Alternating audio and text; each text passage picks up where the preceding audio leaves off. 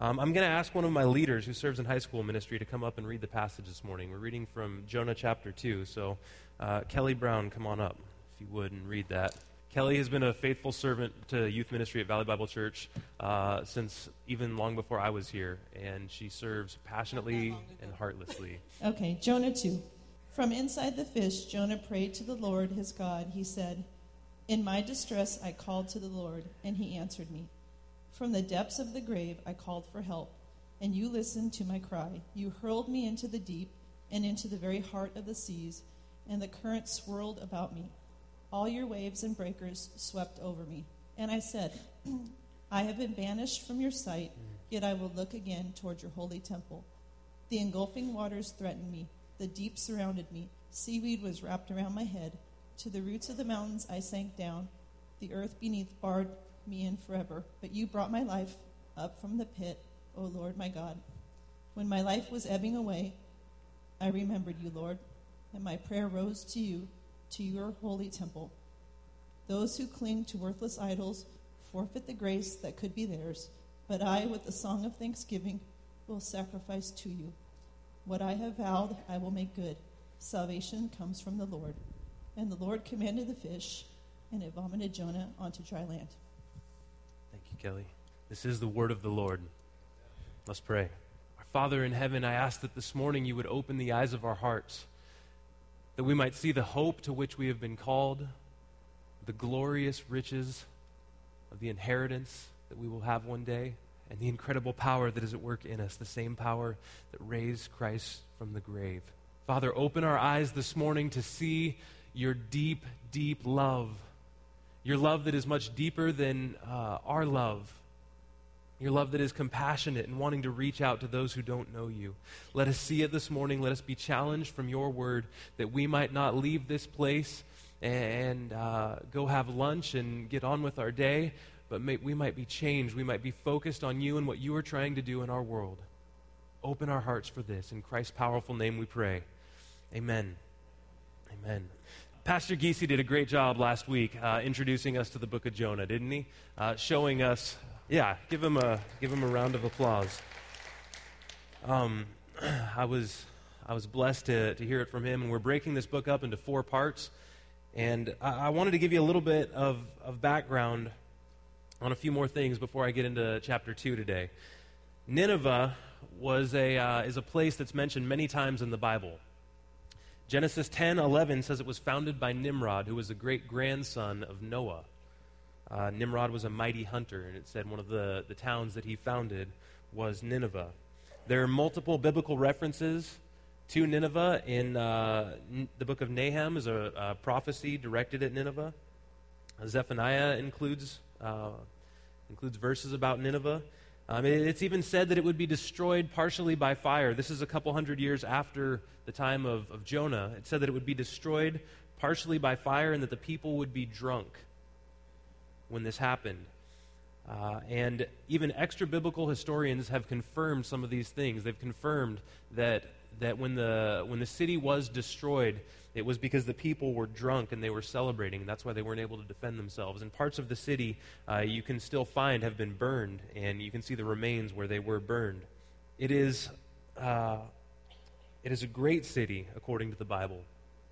It later became the capital of Assyria after the time of the book of Jonah, and it was filled with many, many gods. In the 1800s, a couple of historians and Assyriologists, people who studied Assyria, went and did some excavations in Nineveh. One of them was named George Smith. George Smith, you might recognize the name. He was the one who's credited with translating the Epic of Gilgamesh, the oldest known piece of literature in the world, most people think. And when they did these excavations, they found these relief carvings. They uncovered the temple of Sennacherib, the palace of Ashurbanipal, and they found these huge libraries with thousands and thousands of relief carvings, and some of these can still be seen today in the British Museum. They took carvings off the wall and they took them there. So Nineveh is a very factual place. We have tons of history that confirms the biblical accounts, that it was very polytheistic, filled with many, many gods. And it was a pretty incredibly crazy place. Some of these relief carvings will show that Assyrian kings gloated over torturing the people that they defeated. They would talk about brutally torturing the people and then killing them. Not just killing them, but there was a sinister evil going on in the way that the kings of Assyria, who made Nineveh their capital, the way that they ruled. It was a wicked, wicked place. You could not say that Nineveh was a place filled with lovely people. It was a place filled with wicked people. And in fact, we saw in Jonah 1 that God sent Jonah because the stench of their wickedness had rose up before God. And you see, God is a just God, and because he is a just God, he will punish sin. The God that I know, the God that many of us serve, he is a just God and he will punish sin, but you need to understand at the outset, this is not God's heart to slam people down for their sin.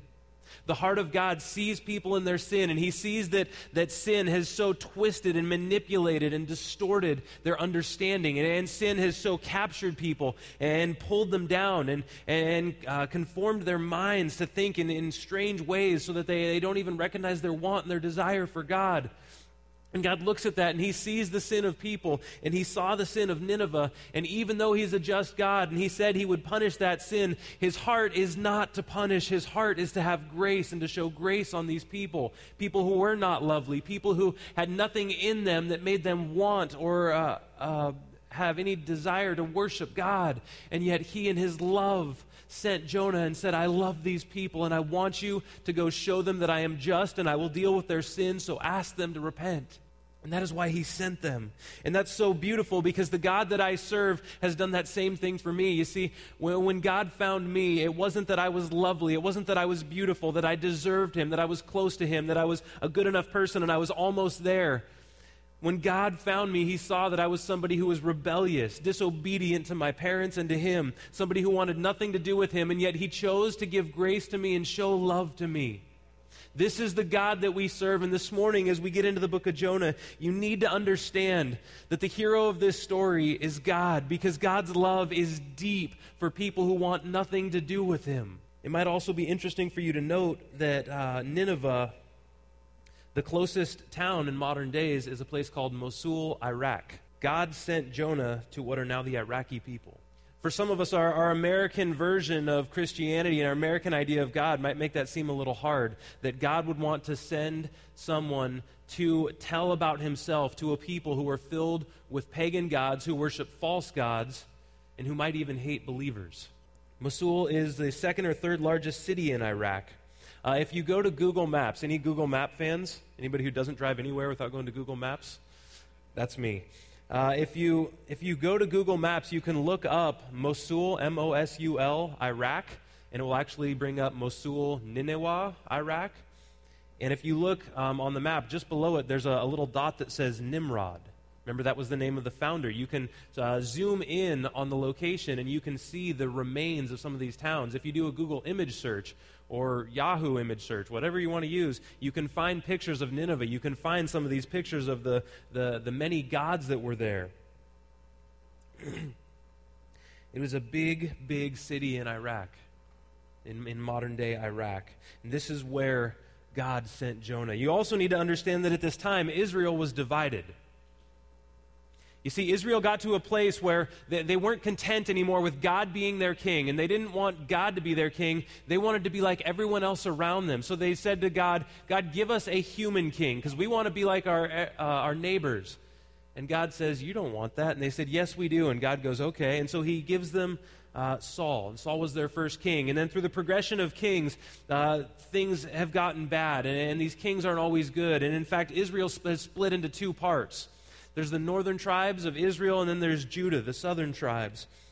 And at this point, and you can find this in 2 Kings 13, because Jonah was a contemporary with King Jeroboam, which is 2 Kings 14. So just before that, in 2 Kings 13, you can see that Israel and Judah were in a civil war at this point.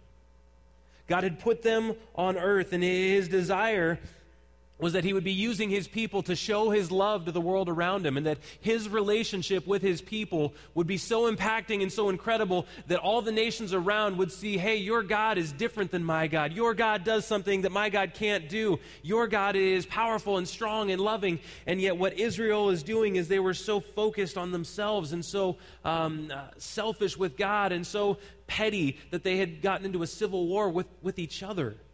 And Israel was fighting against Judah. And even through this, even though they were not being the people they should have been, and even though the king of Israel in the time of Jonah, Jeroboam II, the Bible says that he did evil in the eyes of God, even in the time where he did evil in the eyes of God, God was allowing him to expand Israel's borders. Now, Jonah would have seen this. He would have seen the fact that because the borders of Israel were being expanded, even under a king who was not following God, he would know that God was gracious and compassionate. That God's love was not dependent on people who acted perfectly, but God's love was part of his character, and God desires to show his love even to those who don't deserve it. Jonah would have known this. He would have seen this. And so when God sent him to Nineveh, this is probably what was in his mind. We're going to see later that he had an attitude problem, and it troubled him that God wanted to save these people. It was probably because he had seen that God was even gracious to his own people when they were disobedient. God was even showing love to Israel when they weren't living the way that he wanted them to live. And Jonah could see that, and Jonah probably knew the character of God was compassionate and gracious, and that was probably why he was troubled. And so that is the case in which we find the setting of the book of Jonah. That's what's going on. For this message, we wanted it to be called Full Submission, this message series. A lot of times we think of some stories in the Bible, we make them into very good children's stories. And they're not always children's stories. The flood, Noah's Ark, is one of my favorite examples of this. We put it in children's books, and we're like, oh, look, there's animals, yay, it's a happy kid's story. And oh, look, the animals went for a boat ride, yay. And yet the story of Noah and the ark is a story of God's judgment being poured out. It's a story of God, because he is just, killing people in their sin who would not repent. And Noah preached righteousness for 125 years, and nobody repented. No one came to God, and God said, I'm done. It's not a children's story when you think about people dying, drowning. And we do the same thing with the book of Jonah. Yay, there's a big fish. Oh, look, he gave Jonah a ride. Wasn't that nice? There's some great things here, and we should teach the Word of God to our children. I'm not saying we shouldn't do that, but there is so much more going on than just somebody who got to swim with some fishes. This is a powerful, powerful story about a loving God. And it's a story about our need to be fully submitted to God. Because it's not until we have full submission to God that he's really going to use us. I don't know if you've realized this, but usually my experience has been, and he's gracious, sometimes he doesn't always do this, but usually it seems like God does the most through the people who are most submitted to him. And through those who are not fully submitted to him, who don't care about him, who might claim him but are not choosing to represent him well, it has not been my experience that God uses those people to represent himself in big ways. It's those who are fully submitted. So when you think Jonah, you've got to remember, it's not about a fish. This is a story about God's love and full submission of his people. Now let's go back through this passage and just look at it and see what's in there. Starting in verse 1. From inside the fish, Jonah prayed to the Lord his God. Now I don't know if you realize this, but air, oxygen, doesn't go into your belly. I know as children we think, okay, I breathe in and I put food in my mouth so it goes into my belly. Oh, okay, so there's air in the belly of the fish. That's why he's in there. I don't think that's the case. If you see in chapter 1, it says, the Lord provided a great fish. The Lord had prepared this fish. And I believe the fact that Jonah is alive inside this fish, that there is oxygen enough for him to breathe, I believe that in and of itself is a miracle of God. Many people believe that this fish didn't just swallow him, he actually took him in the direction towards Nineveh, because Tarshish, where Jonah had fled to, was opposite where Nineveh was. And many people believe that this fish actually swam him over to Nineveh. And I think that was another miracle. But the fact that he's even alive inside this fish shows that our God is miraculous. It was a miracle. The other thing I want you to notice from verse 1 is it says, from inside the fish, Jonah prayed to the Lord his God. Okay? He's praying from inside the fish. There are two prayers, as we're going to see, that Jonah prayed in this time. He's praying inside the fish, and this is a prayer reflecting on his first prayer, as we're going to see. Look at verse 2. Oh, I'm sorry. Before we get there, Jonah prayed to the Lord his God.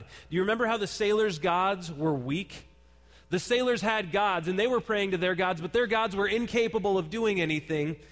But Jonah's God was powerful. And the sailors' gods were dead. They were useless. But Jonah's God was omniscient and alive. It reminds me of 1 Samuel chapter 5, where the Ark of the Covenant is captured. The Ark of the Covenant for Israel at the time, it was basically the symbolic representation of God's presence. And they treated it like a good luck charm, and God allowed it to be captured and taken away from them for a while. And it was captured by some people and put in this pagan god's temple. This pagan god was named Dagon. And when they put the ark in Dagon's temple, they set it next to the statue of Dagon, and they went out. Well, they came in the next day, and here's the ark, and Dagon's statue had fallen down on its face, almost as if it was bowing to the Ark of the Covenant. And so, of course, the pagan worshipers think, must have been an earthquake. So they prop it back up. They set it back up there. Okay, good. We've got Dagon. We've got the Ark of the Covenant. We've got multiple gods. Yay, this is great. They come back the next morning. Dagon has fallen down again, and this time his head and his hands are broken off. Because God wanted to show that there are no gods like him. And that every other false god that is worshipped has no power. The idea of a head being broken off, it had no wisdom, it had no knowledge. Its hands being broken off, it was useless, it could do nothing. God was trying to show this. And when the temple of Dagon housed the Ark of the Covenant and the statue of Dagon fell down, it was God showing he was powerful over and against anything else that is called God. And so when it says Jonah prayed to the Lord his God, we've got to understand Jonah's God is a powerful God. The gods of the sailors could do nothing, but Jonah's God could do everything. So verse 2, he said, in my distress I called to the Lord. You see, this is the second prayer. Or you could say this is the first prayer, because technically him praying in the fish was the second prayer. In my distress I called to the Lord. When was he in his distress? Was it when he was in the fish? It was when he was sinking in the water. When he was drowning in the water, he was in his distress. He's recounting his prayer in the water. In the moments where death seemed imminent, where it seemed that the last bits of oxygen were almost gone, he cried out to God, and his prayer might have been nothing more than, God, save me, I'll go, save me. Because when you're drowning, you don't have the ability to pray deep theological prayers. But sometimes all God needs to act is, God, save me. I'll do it. I'll go. Save me, God. And I believe he repented in that prayer. We're going to see that in verse 9, but I really think as Jonah is drowning, as he's been thrown into the water, I believe there was repentance in his heart, and somehow he cried out to God, God, save me. I was wrong. Save me. I'll go. I repent. I was wrong. And God saved him. In my distress I called to the Lord, and he answered me. From the depths of the grave I called for help, and you listened to my cry. He had done nothing at this point to act on his intentions. So often we think that God will work in us. God will save us. God will honor us once we start doing the things that he has called us to do. And in some senses that's true. But in the same time, we need to recognize that God is a gracious God. And at the time where we repent, God acts. And when we repent, God relents. When we repent, when we turn away from our sin, not when we start living perfectly and we get everything figured out, but at the point where we turn away and put our faith in him, he relents from the discipline that he brings. Jesus calls out to us. That humanity, with all its sin, can be saved simply by turning to Him. Do you understand this? If you don't know Jesus, you need to be clear this morning on this one fact. Jesus does not require that you have everything together in your life and you have started living perfectly in order for Him to save you. All He wants from you is for you to believe in Him and to turn away from those things that have trapped you, to turn away from those sins and say, I'm willing to give them up. I might not be able to do it perfectly right now, but I'm willing to let go of my grasp on these things, and I'm willing to give you everything and pursue you. And that is where Jesus comes through, because His love is dependent on His character, not on our perfection. Our God is a loving God. And before we ever begin to live for Him or accomplish great things for Him, He gives grace to those who repent and believe. Verse 3, you hurled me into the deep, into the very heart of the seas, and the current swirled around me. All your waves and breakers. He said, you hurled me into the deep, God. Now, if we read the story, we see that in fact it was the sailors who had hurled him into the deep. It was the humans who actually took him and threw him over the side of the boat. It wasn't like the hand of God reached out of the thundercloud, picked him up, and tossed him in the water. It was the sailors who did it, and yet Jonah recognizes that God was behind it. He sees that God was disciplining him. And if you don't have an accurate understanding of the discipline of God, maybe you were beaten as a child, and so it doesn't make sense that a loving God would discipline. Discipline has to do with child rearing. It has to do with correction so that the right way can be made known and followed. And when God throws Jonah into the deep, and Jonah recognizes it was God who threw him overboard, not just the sailors. He recognizes that God is trying to correct a wrong behavior in him. The discipline of the Lord often involves actions of other people. I one time was fired from a ministry. I thought it was my ideal dream job. For a summer, I was able to drive a houseboat and teach kids how to water ski and wakeboard for summer camp. Suffering for the Lord, right? I was fired from that, and though the boss didn't know it, God was disciplining me for something in my life at that time. And God used my boss to fire me, and I didn't understand it at the time. And then as I reflected, I said, God did that. God was trying to show me some things. God was trying to get my attention with some sins in my life. And when I recognized that, I was able to let go of any hostility that I felt towards my boss for firing me in a way that I felt unjust, because I said, no, he was being controlled by God, and though there was a bigger thing going on here than what he understood, I know that it was God, and that God was bringing that discipline because God loves me, and He wasn't willing to let me be consumed by my sin. He was trying to rescue me and save me. In verse 3, he also says, all your waves and breakers. He said, your waves, God. And we remember in chapter 1, verse 9, he had said, my God made the sea. When the sailors asked him, who's your God? He said, my God made the sea. What? Your God made the sea that's having this crazy storm right now and these waves that we can't handle? Your God is in charge of this? Your God is responsible for this? He's like, yep. I'm in trouble. It was God who made the sea. It was God who was in control of the sea. And we see this with Jesus. We see so many times Jesus doing supernatural things with bodies of water, like walking on them, like calming them. We see that the God of the Old Testament is the same God who is represented as Jesus, who is Jesus. That He has control over nature, control over the water, the God who made the seas and the lakes, the God who can bring storms. This is the same God. Verse 4, he says, I said, I have been banished from your sight. This is still past tense. He's still thinking about his prayer that he prayed in the water as he was drowning. He said, I've been banished from your sight. He felt that at that point, he had been kicked out of the presence of God. He had been done away with. God wanted nothing to do with him. And yet God saw Jonah when he ran to Tarshish to get on the boat. God heard him in the water as he was crying out this prayer, and God was even with him in the fish right now. Though at times in our lives we feel that we have been banished from God's sight because of the situations and the things that are happening to us, it does us good to remember that God is with us. He has promised to never leave us nor forsake us. You cannot get to a place where God cannot see you.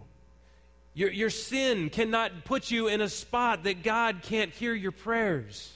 He's a loving, omnipotent, omniscient God. He's everywhere. He sees everything.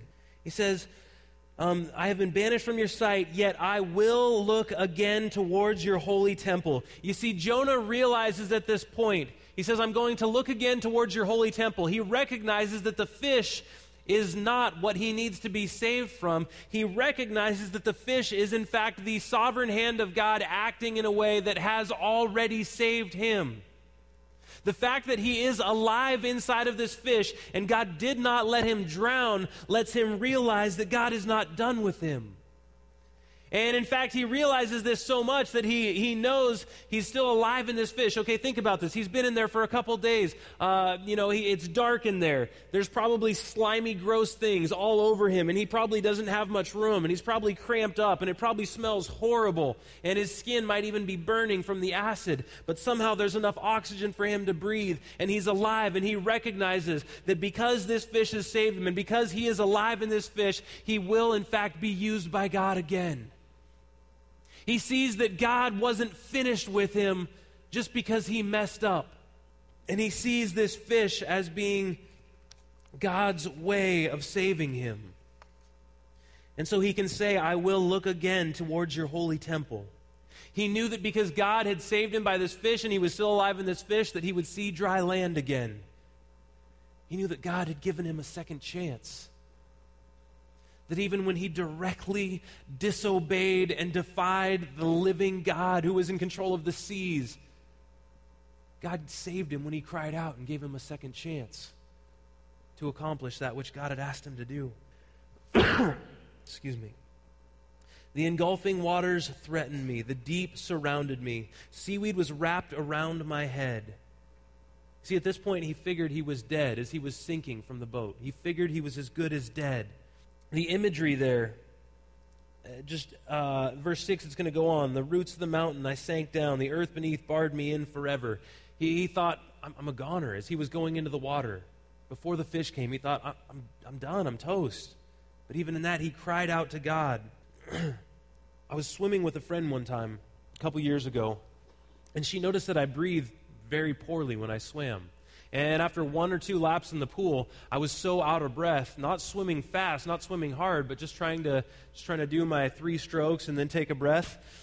She noticed that I was so out of breath, she said, and I was asking her, because she was a good swimmer, I said, help me with this. I can't breathe well when I swim. You know, I try and calm down and relax, and I try and do it, and yet I start getting this tension inside, like I don't have enough air. And she goes, that usually only happens to people who have almost drowned at some point. Has that ever happened? And I thought about it, and I said, it's happened twice. You see, I grew up in Santa Cruz, and one of the children's programs that they have in Santa Cruz area is called Junior Lifeguards. And you go to the beach from 10 a.m. till 3 p.m., and then they have these lifeguards and all these kids, and they teach you water safety, and they give you exercise, and you're out in the sun, and you're learning how to handle the waves and all this stuff, and it's great. It was a great thing. At Junior Lifeguards one time, we were swimming. Now, if this line right here, if that's the shore, if that's where the water meets the sand, we had to swim out to a buoy here, swim around this way about 100 yards, and then come back in. Well, right as I was turning that corner to come back in, I looked behind me and realized that there was a huge, huge wave. Now, most of the breakers, most of them had been breaking up near the shore. And you know, they were maybe 2-3 feet high, not a big deal. As I'm swimming this time, and I'm getting to the end, and I turn that corner, I look back real quick, and I realize that instead of the waves breaking up there is a wave that was probably, the lifeguard said, probably 12 feet tall. Bigger than, this is a 10-foot poster, so probably even bigger than that. And you got to realize, when you're in the water and a wave that big comes, you are helpless. There's nothing you can do. And as that wave hit me, though I was, I think, about 60, 70 yards out, it pushed me all the way down, and I was rolling on the sand. And it pushed me so far that it rolled me along the bottom that by the time I got up, I could stand with my head above water. It rolled me underwater for probably 30 seconds, and I remember in that time, it was the scariest time in my life because you are just being tossed around like a rag doll. There's nothing you can do, and you're trying to swim, and you can't go anywhere, and you're just being slammed into things, and you realize that the breath in your lungs is leaving you. And there was another time when I was surfing where sea kelp can grow up to a foot a day. And so sometimes the sea kelp would just be this huge, massive thing, and you're surfing over the top of all these weeds. Well, on your surfboard, you have a leash that's attached to your foot. One time I had fallen off my board, and so I came back up. My leash had gone underneath the seaweed, and I tried to swim up, and I realized it was caught. And in that moment where I couldn't get to, I could see the surface, I could see the light, but I couldn't get there. You freak out. I don't know if any of you ever had an experience like this. It's the scariest thing I've probably ever experienced, knowing that your breath is fading away and you can do nothing about it. I think that's where Jonah was. And I think it was in this time, this darkest moment of his, that he cried out to God. And again, it probably wasn't much. It wasn't a deep theological prayer where he started off, "Our Father who art in heaven." No, he just probably said, "God, save me! Save me, I'll go!" And God reached down and he saves him. In chapter 6, it says, "But you brought my life up from the pit, O Lord my God." God is the one who brings discipline. For God, he said, "God hurled me into the sea," but God is also the one who saves. And sometimes God needs to get our attention, and so he allows for things to happen. It reminds me of Psalm 51:8. Psalm 51:8 says, "Let me hear joy and gladness. Let the bones that you, God, have crushed rejoice." This is a psalm of David when the prophet Nathan came to him after David had committed adultery. And it's a beautiful psalm. It starts off, "Have mercy on me, O God, according to your unfailing love. According to your great compassion, blot out my transgression. Wash away all my iniquity and cleanse me from sin. I know my transgressions and my sin is always before me. Against you, God, against you only have I sinned and done what is evil in your sight, so that you are proved right when you speak and justified when you judge."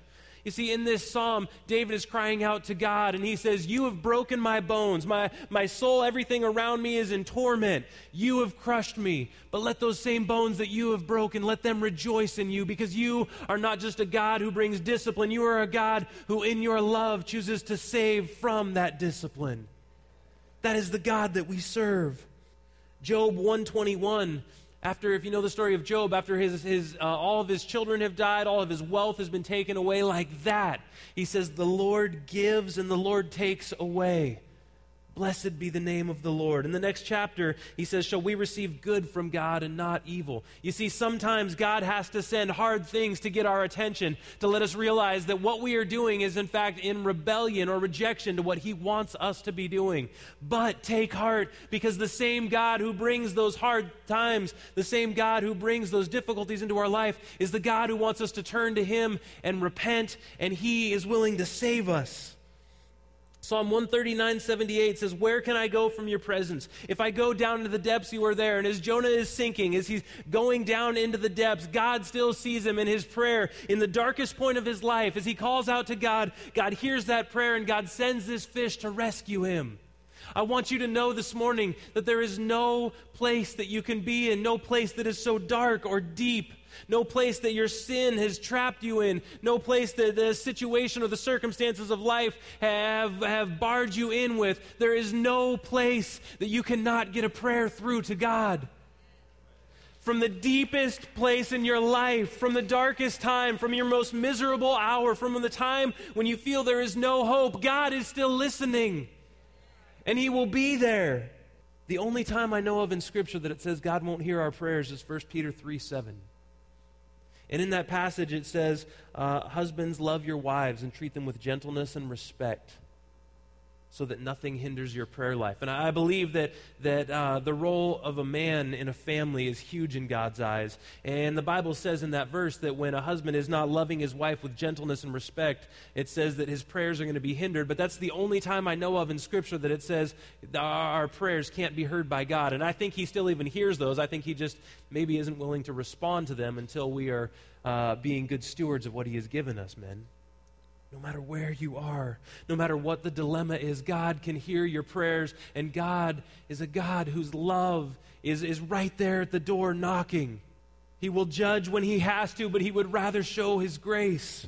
Cry out to him in your time of need. You don't have to have it all figured out. You don't have to have everything in your life fixed in order to find his help. At the time when everything is a mess, when it's chaotic, cry out to God in that time, for he is wanting to come through. You see, the Bible says that Jesus came not because we were great. Jesus came when we were his enemies, when everything in our lives was against him, when we were messed up, wrapped up in our own sin. Jesus came and died for us because he loved us. It's not based on our perfect living. It's based on his love. And his love is more powerful than my screw-ups and my mistakes. His love is good. Verse 7, when my life was ebbing away, I remembered you, Lord, and my prayer rose to your holy temple. You see, from the deepest part of the ocean as he was sinking down, his prayer went all the way up through the water, up through the natural earth, and got through to God in his holy temple. There was no physical barrier. There was no situation that could prevent that. Then verse 8, those who cling to worthless idols forfeit the grace that could be theirs. Those who cling to worthless idols, who hold on to them and aren't willing to let go, forfeit the grace that could be theirs. Now, what are these worthless idols we're talking about? Well, the sailors had some worthless idols, right? The sailors had some gods who couldn't do anything. Surely Nineveh had some worthless, weak idols. Within 100 years of this time, Sennacherib is going to become the king of Assyria, and he's going to make Nineveh his capital city. This will be about 90 years after the time that Jonah was sent. To this day, you can see these carvings in Nineveh that stand, and they have the body of an ox or a horse and the head of a human and wings on it. It was a polytheistic place filled with many gods, and yet they were worthless. God even proves that they were worthless, because in 2 Kings 19:35, Sennacherib has decided that he is now going to attack Jerusalem. He's going to lead a conquest against Jerusalem, and Hezekiah is the king at this time. And so Sennacherib comes with all his men to attack Jerusalem, and Hezekiah prays, and God prophesied that he would save the city. And the Lord killed 185,000 troops of Sennacherib in their sleep, because God was powerful. And though they could have these temples in Nineveh filled with all these idols, those idols were weak, and they could do nothing. You know, God even said that Sennacherib, he prophesied that Sennacherib would die in his own land by the sword. And sure enough, his sons killed him while he was worshiping in the temple of Nisroch, which, if you are into biblical historians at all, Josephus says that Nisroch was Dagon, the same God who had fallen down before the Ark of the Covenant. The same God who God had proved was worthless. And so Sennacherib, in all his vast understanding and his great might, he thought, was nothing, because he was clinging to worthless idols that had no power. His gods were worthless. So the sailors had their idols, Nineveh had its idols, but you need to see this, Jonah had an idol too. And as much as this verse, those who cling to worthless idols forfeit the grace that could be theirs, as much as that's talking about Nineveh and about the sailors, it's talking about Jonah. He's talking about himself. Jonah had been clinging to an idol, and it was an idea that God only loved the Jewish people. Jonah's idol said, God loves us, period. You see, God wanted Israel to represent him to the world around him. God's hope was that Israel would showcase God, that their relationship with him would show everyone else that God is powerful and worthy. That's what God wanted, and yet Israel saw themselves as the end product of what God was doing. They didn't see themselves as ambassadors who represented God and were supposed to take the beauty and the love of this God to the people around them. They were selfish with it. And Jonah ran to Tarshish because his idolatrous ideas were challenged when God sent him to Nineveh. And he couldn't bear the thought of God saving people who he hated. And this was an idol for him, this God that is only about me. That was an idol in his life. And as he clung to that idol, it proved to be worthless. And in clinging to that, he was forfeiting the grace that could have been his. Hebrews 11:6 says, without faith it's impossible to please God, because if we believe in God, we must believe that he exists and he rewards those who earnestly seek him. There is blessing for those who seek and obey God. But if you're clinging to your idols instead of to God, if you're clinging to your sin, whatever the idol might be in your life, you will not see that blessing of God, because you are forfeiting the grace that could be yours. Jeremiah 2:13, it says, my people have forsaken me, God, the spring of living water. And the second sin is they've hewn out cisterns that are broken, that don't hold water. He says, I wanted to fill them, I wanted to satisfy them. And instead of doing that, instead of coming to me, this constant stream, this constant spring, they carved out their own cisterns that were broken, that couldn't even really hold water. They traded me and everything that I had to offer them for something weak and worthless that they created. And we have done that in our lives, so many of us. Verse 9 says, but with a song of thanksgiving I will sacrifice to you. What I have vowed I will make good. God deserves to be adored and thanked for what he has done. He says, what I have vowed, I will do. You see, that's why I think that Jonah repented when he was sinking in the water. That's why I think that repentance was such a big part of this, because he said, what I have vowed to do, I'm resolved. I'm going to do it now. When I was sinking in the water, it might have just been, God save me, I'll go to Nineveh. But now he's been in the fish for 3 days. He's had some time to chew on it. He's thinking about it. He goes, no, I'm going. I screwed up once, but I'm not going to let that get me down. I'm going to go do what God has called me to do. And then it's beautiful. It says, salvation comes from the Lord. Before he was spit out of the fish, Jonah says this. Salvation comes from the Lord. Genesis 50:20 says, what man intended for evil, God intended for good. Joseph says that. He recognizes that all the horrible things his brothers did to him, the fact that he was sold as a slave into a foreign nation, falsely accused of rape, and then abandoned in prison, God used all those things to bring about salvation. Romans 8:28 says that God works all things together for the good of those who love him. Psalm 119:50 says, this is my comfort in affliction, that your promise gives me life. Our God is all about salvation. His desire is not to punish, his desire is to save. He'll punish because he's just, but he wants to save. That's what he is all about. And the Lord commanded the fish, and it vomited Jonah onto dry land. Amen. See, God's love for people is so, so deep. And my question this morning is, do you reflect that? Do I reflect that? This God is going to relentlessly chase down those who want nothing to do with him, who are filled with idols in their lives, because he loves them and wants to show them grace. Do you have that same kind of heart? Do I?